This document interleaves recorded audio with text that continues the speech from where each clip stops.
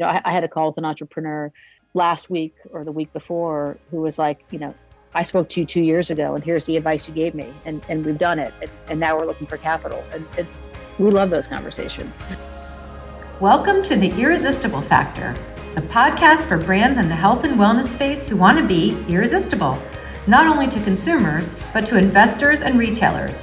Here we talk to successful entrepreneurs about the inspiring stories that help them start and grow their awesome brands. And we also talk to investors, leaders in private equity, and retail buyers about what makes brands irresistible to them. Welcome to another episode of The Irresistible Factor. Today is a really exciting day for us because I'm talking with Alison Minter, a partner in Northcastle Partners, a private equity firm that specializes in brands in the health and wellness space, and Brandon Fishman, the founder and CEO of the brand Vita Cup, a brand of gourmet coffees and teas infused with vitamins and superfoods. So I want to give a big welcome to you both and a thank you for doing this together. I think it's going to be really fun. Cool. Thanks for having us. Yeah, thank you.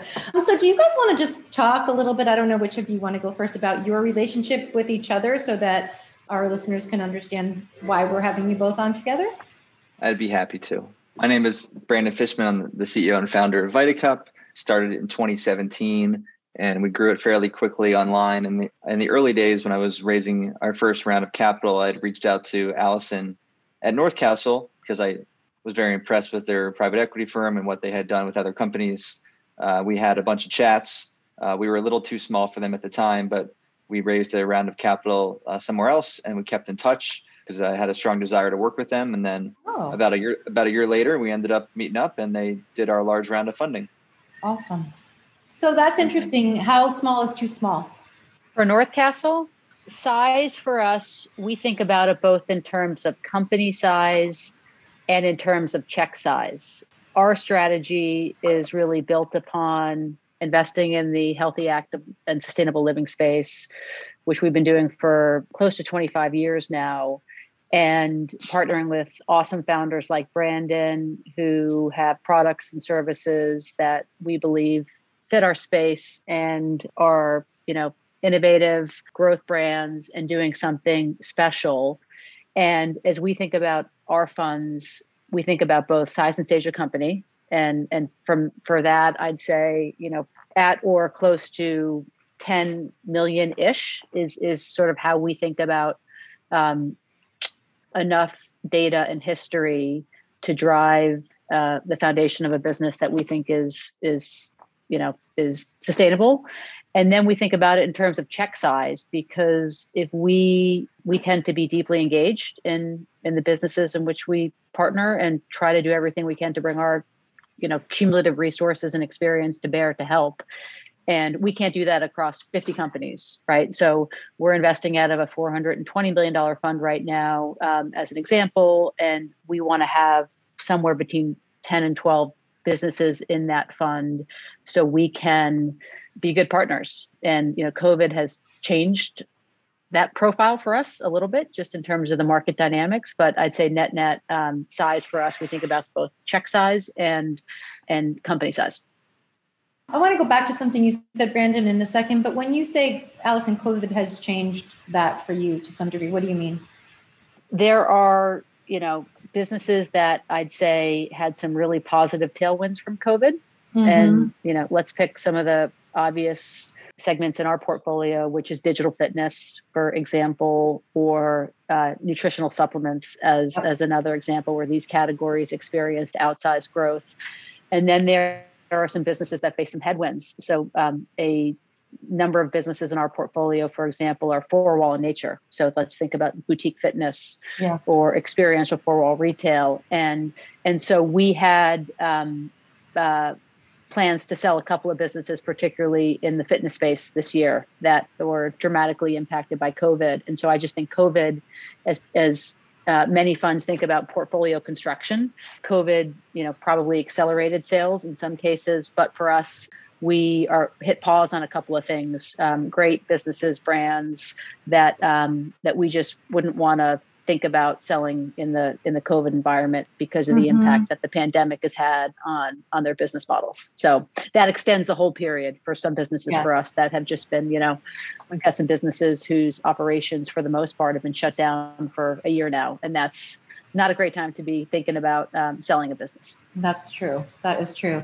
Brandon, when you say you approached North Castle at the beginning when you were starting to raise capital, what made you feel like they were the right fit? And is that a typical way that relationship happens? Like you decide you want to work with someone and you pursue them, or is there? I know there are other ways that it happens with investment bankers. Yeah, I wouldn't say that I necessarily do everything the typical way, but I don't. Allie can answer how she usually finds people, but I was just very impressed with the companies that they had invested in and sold, specifically ones that Alison was involved in.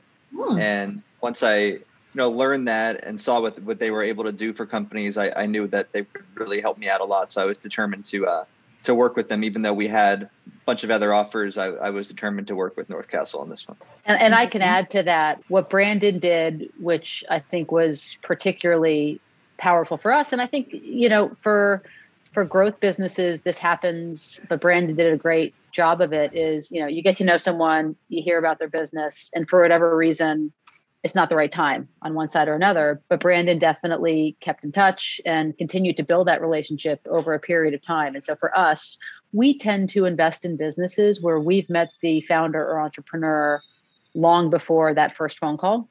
That's not always the case. There are definitely more opportunistic types of investments that we make where it's a process.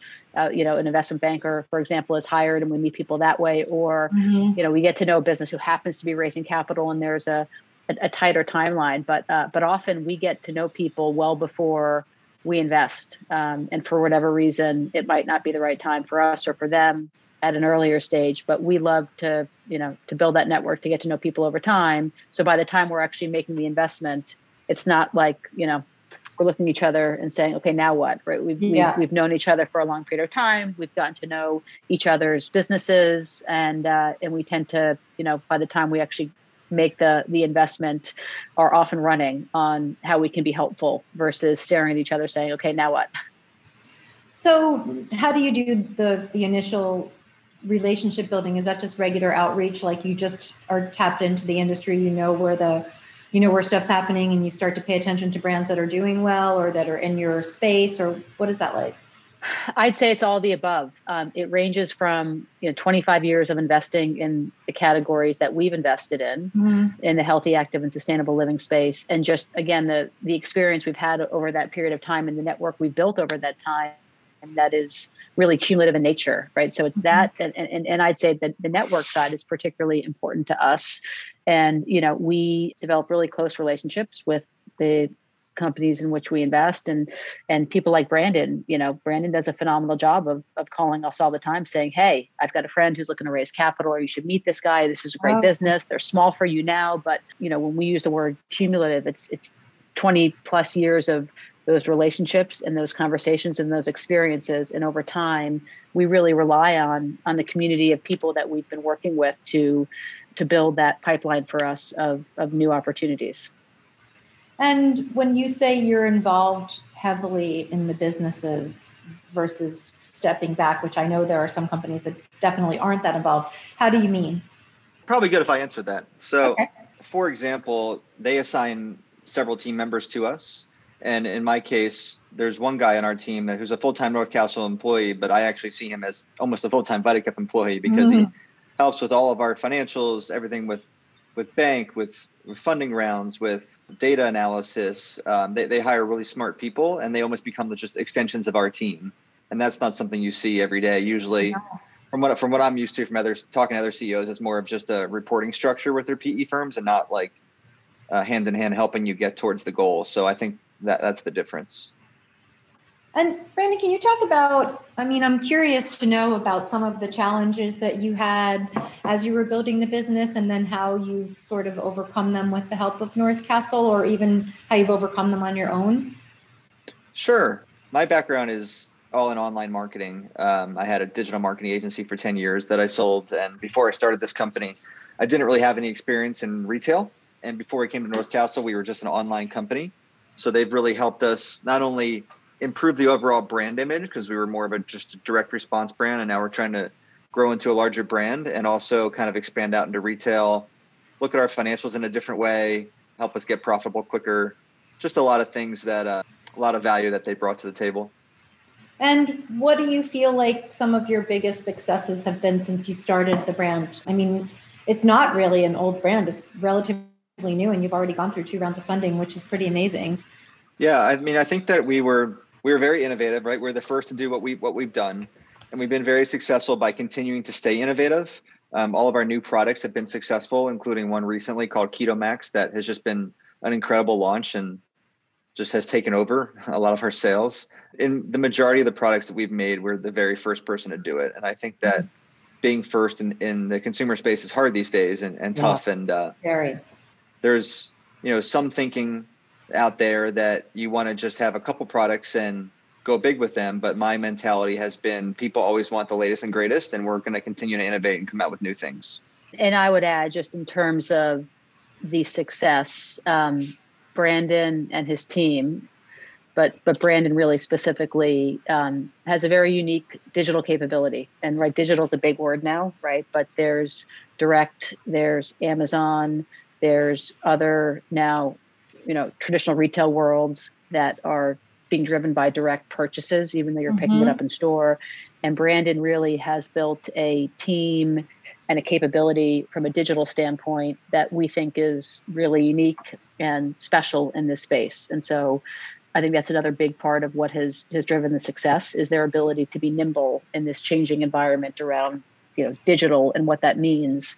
And they've really managed that incredibly well. And I think there's a lot that we're going to see over the course of the next couple of years in terms of growth that will be built upon that foundation and that capability that these guys have spent a few years refining.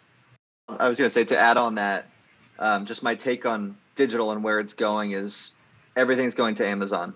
Like, I talk to a large group of CEOs all the time. Just in the last few months, we've seen so many brands where their Amazon sales have surpassed their own website sales. Yeah. And that's just it's heading more and more in that direction. It's just how people like to shop these days. They want the immediate delivery and the one-click ordering. And I think it's only going to trend further in that direction. So we put a lot of emphasis on Amazon, and we're the fastest growing coffee brand in the country on Amazon. And we've been very successful there. So that's interesting, because I've heard a lot of brands that I've spoken to this year who have, obviously had to go to digital because of COVID, talk about building their direct to consumer brands on their own site. And that sounds like that's not your philosophy, actually. We still do that. But when you look at, in general, repeat purchase rate, acquisition costs, a lot of the KPIs that we look at, Amazon is a better investment in the long run, because especially with groceries, people are, especially during COVID, they built their grocery habits on Amazon or Instacart. Yeah. If you can get in their habit or in their subscribe and save, you pretty much stay there. Yeah. Yeah.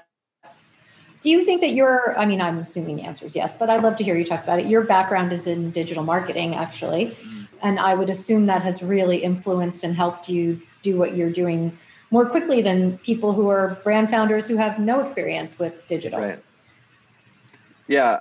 I've been doing this since the early days of 1999, when paid search was a penny a click. And I think that in my agency, I had over 500 clients, including a lot of Fortune 500s. And wow. We just have a lot of experience working on a lot of different brands. So I knew how to market to consumers, what they were looking for. I knew I wanted a product that people had to have every day, kind of an addictive product like coffee that people had to reorder, because one-time purchase products are very difficult, unless it's a very expensive product like a large piece of fitness equipment that Alison's been successful with. But basically the rule of thumb is if you're selling something online, if it's a one-time purchase, it better be over $100 or you have no chance of ever making money. Yeah. If it's a product like mine, you have to rely on repeat purchases. You need to have a product that people. So I've talked to a lot of entrepreneurs. They come out with some sort of gadget that's $40, and I say, don't even come out with it. Like there's no, you'll never make $1. That's really interesting advice, and I think people are going to love to hear that, because it's true and it's hard. I mean, that's not how people necessarily think. Like, people invent things because they love them and try to market them because they think that other people will love them, but maybe that's not the only criteria. I don't think these entrepreneurs understand like the selling fees of pick, pack, distribution, Amazon selling fees. There's a certain contribution cost per order that you have to take into account that most people don't even know to think. Where North Castle's been successful, like take a brand like Mack Weldon that they're invested in, where their average cart is well over $100, if not $200, depending on the month. That's a brand that can be successful because they can spend a certain amount to acquire a customer. Whereas if you're a clothing brand and you're selling cheap bathing suits for $30, you're never going to make $1.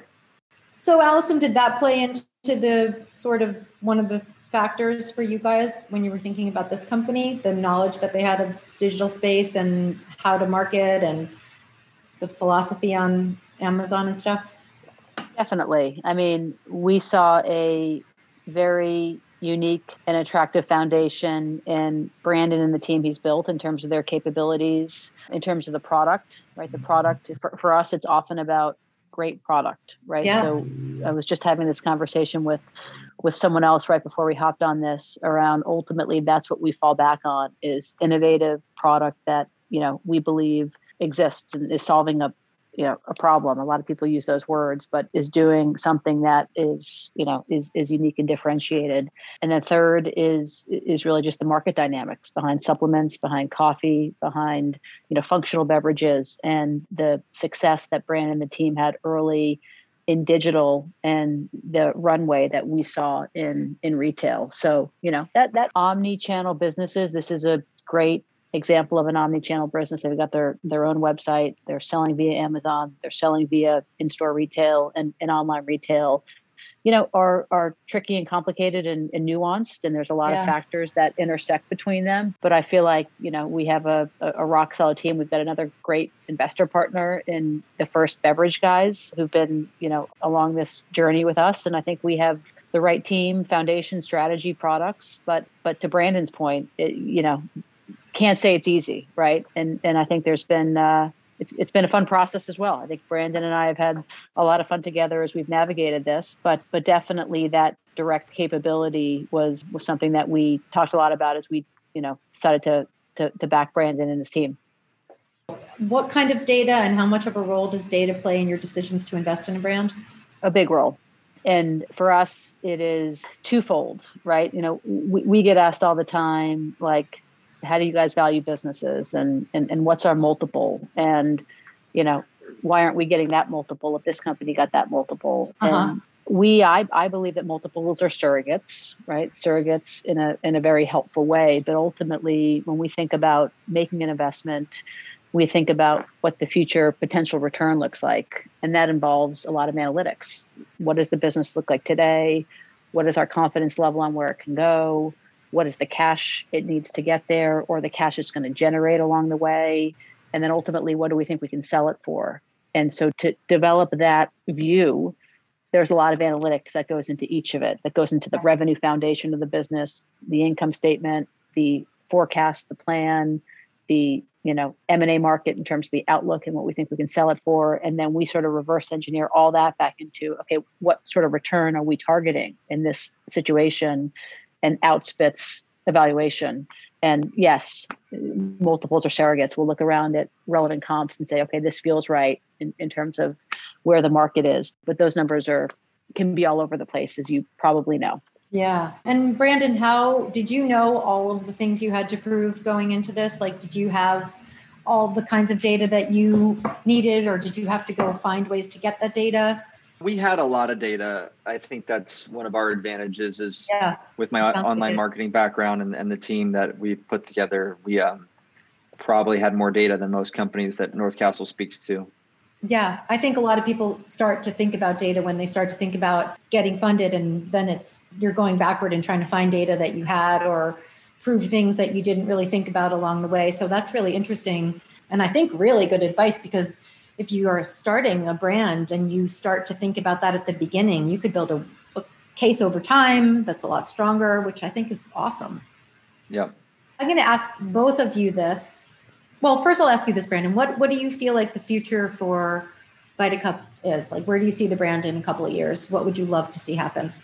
I think, there's really no ceiling for us. I mean, we're a high growth brand. We're a better for you beverage, coffee and tea. It was a big need in the market for it. Pretty much what we like to say is no one forgets their coffee, but everyone forgets their vitamins. Yeah, that's right. And that's awesome. So it was very simple to put it together.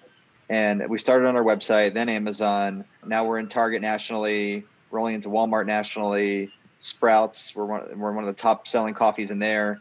And Whole Foods we moved into. So we're expanding the brand in retail. We just launched in Canada last week, looking to launch into other countries. So I just really think there's endless growth possibilities for the brand and potentially other wellness products under the brand label. It's a great brand name and building a lot of brand equity. So I think that we'll continue to grow it and someday exit it. And then we'll do another one with Allie. That's awesome. And Alison, how long do you normally stay with the brand? Is there a normal amount of time? So, yeah, I'd say the average tends to be 4 to 5 years, but we have had hold periods as long as 10 and as short as 18 months. Oh, wow. But I'd say if you take the average over time for the vast majority of what we've done, it's 4 to 5 years. And, the interesting thing will be to see what this pandemic does to that timeline for us. I think certainly things that have had some headwinds, this just means that it'll extend our hold period, take us an extra year or two to get to where we want it to get to. Yeah. But certainly for some of our other brands that have some tailwinds, we'll get there a little bit faster. So, but I'd say 4 to 5 years is typically the average. Do you see things changing yet as far as the pandemic goes? Have you started to see things shift back or not yet so much?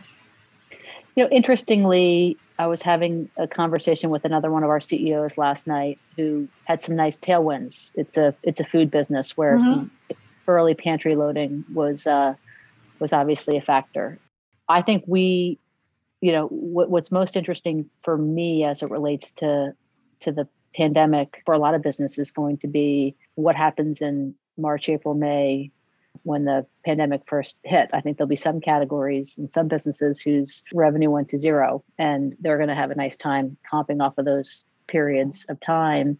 There'll be some other businesses who experience explosive growth. Yeah. And the question that we've been asking ourselves, and I think we have conviction in certain categories, is there are some categories where household penetration, I believe, has increased, right? There's more awareness in terms of certain health and wellness categories. And so you've reached new consumers, household penetration has gone up, you've acquired consumers during that time. And for companies with great products, they should maintain those relationships with those consumers. And then there'll be certain categories. The one I always use an example is like the bake mix category, right? Where like you're probably not going to see the same level of growth that you saw at this time last year, but we're really just entering, right? It's March, it's mid-March. We're really just entering that phase where I forget the exact date, but what was the date when, we all sort of woke up and said, yikes, this is for real. And I mean, it was like a week ago today, pretty much. Yeah. A year ago. Yeah. Yeah. So I think looking at the trends in terms of the sell-through data specifically, where of course it's going to be impossible for many categories to comp what happened over the next few weeks. But I think, over the next few months, we'll see if some of these categories go back to their historical growth rates off a higher base, or if they're going to, contract. Yep. It'll definitely be interesting to see.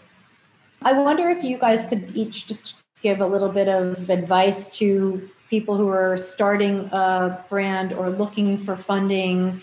What would you tell them? Like, what's the one thing, Brandon, that you would say was the best piece of advice you got, or the best piece of advice you could give?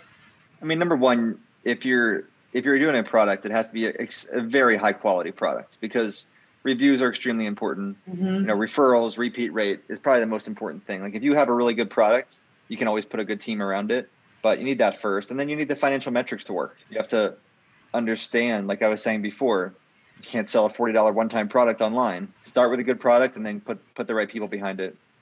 Yeah, I would echo what Brandon said, but from the investor standpoint, for particularly earlier stages companies, people getting started, which I think you asked about specifically, I'd say get to know investors well before you need capital, right? Try to get as far as you can with seed or friends or family or other sources, because the more proof of concept you have, the greater the universe of people you will have to be able to talk to.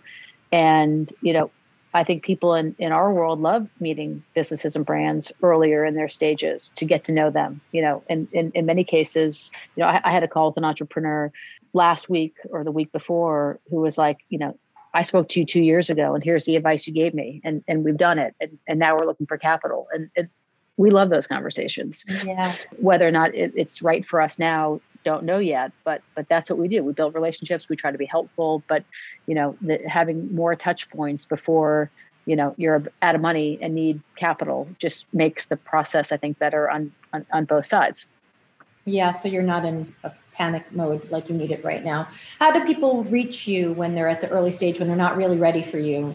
How do you meet them? How can they meet you? We tend to meet people at, trade shows, conferences, LinkedIn. The number of folks who just reach out on LinkedIn and say, hey, this is, that can get a little bit overwhelming.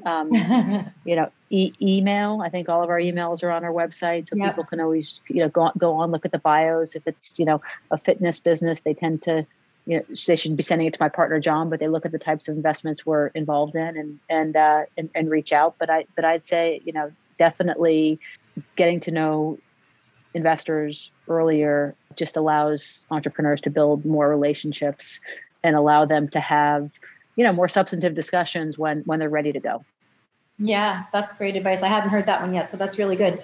I think that's really helpful for people because, we all build relationships. And then when you need something, it's much easier to tap into those. And especially when you're getting advice and taking it. I think that's really important. So cool. Do you guys have anything you'd like to add before we wrap up? This has been incredibly helpful. I'm so thrilled that we wound up doing this together because I think it's a really good perspective. I don't think so. Just thanks for having us. Yeah. Thanks for having us. This was fun. Thank you so much. Yeah, this was great. I really appreciate it. And I'll share this back with you guys when it's done. Awesome. Great. Thank you. All right. Thanks so much. Talk to you soon. Christy. Thanks. Bye. Take care. Bye-bye.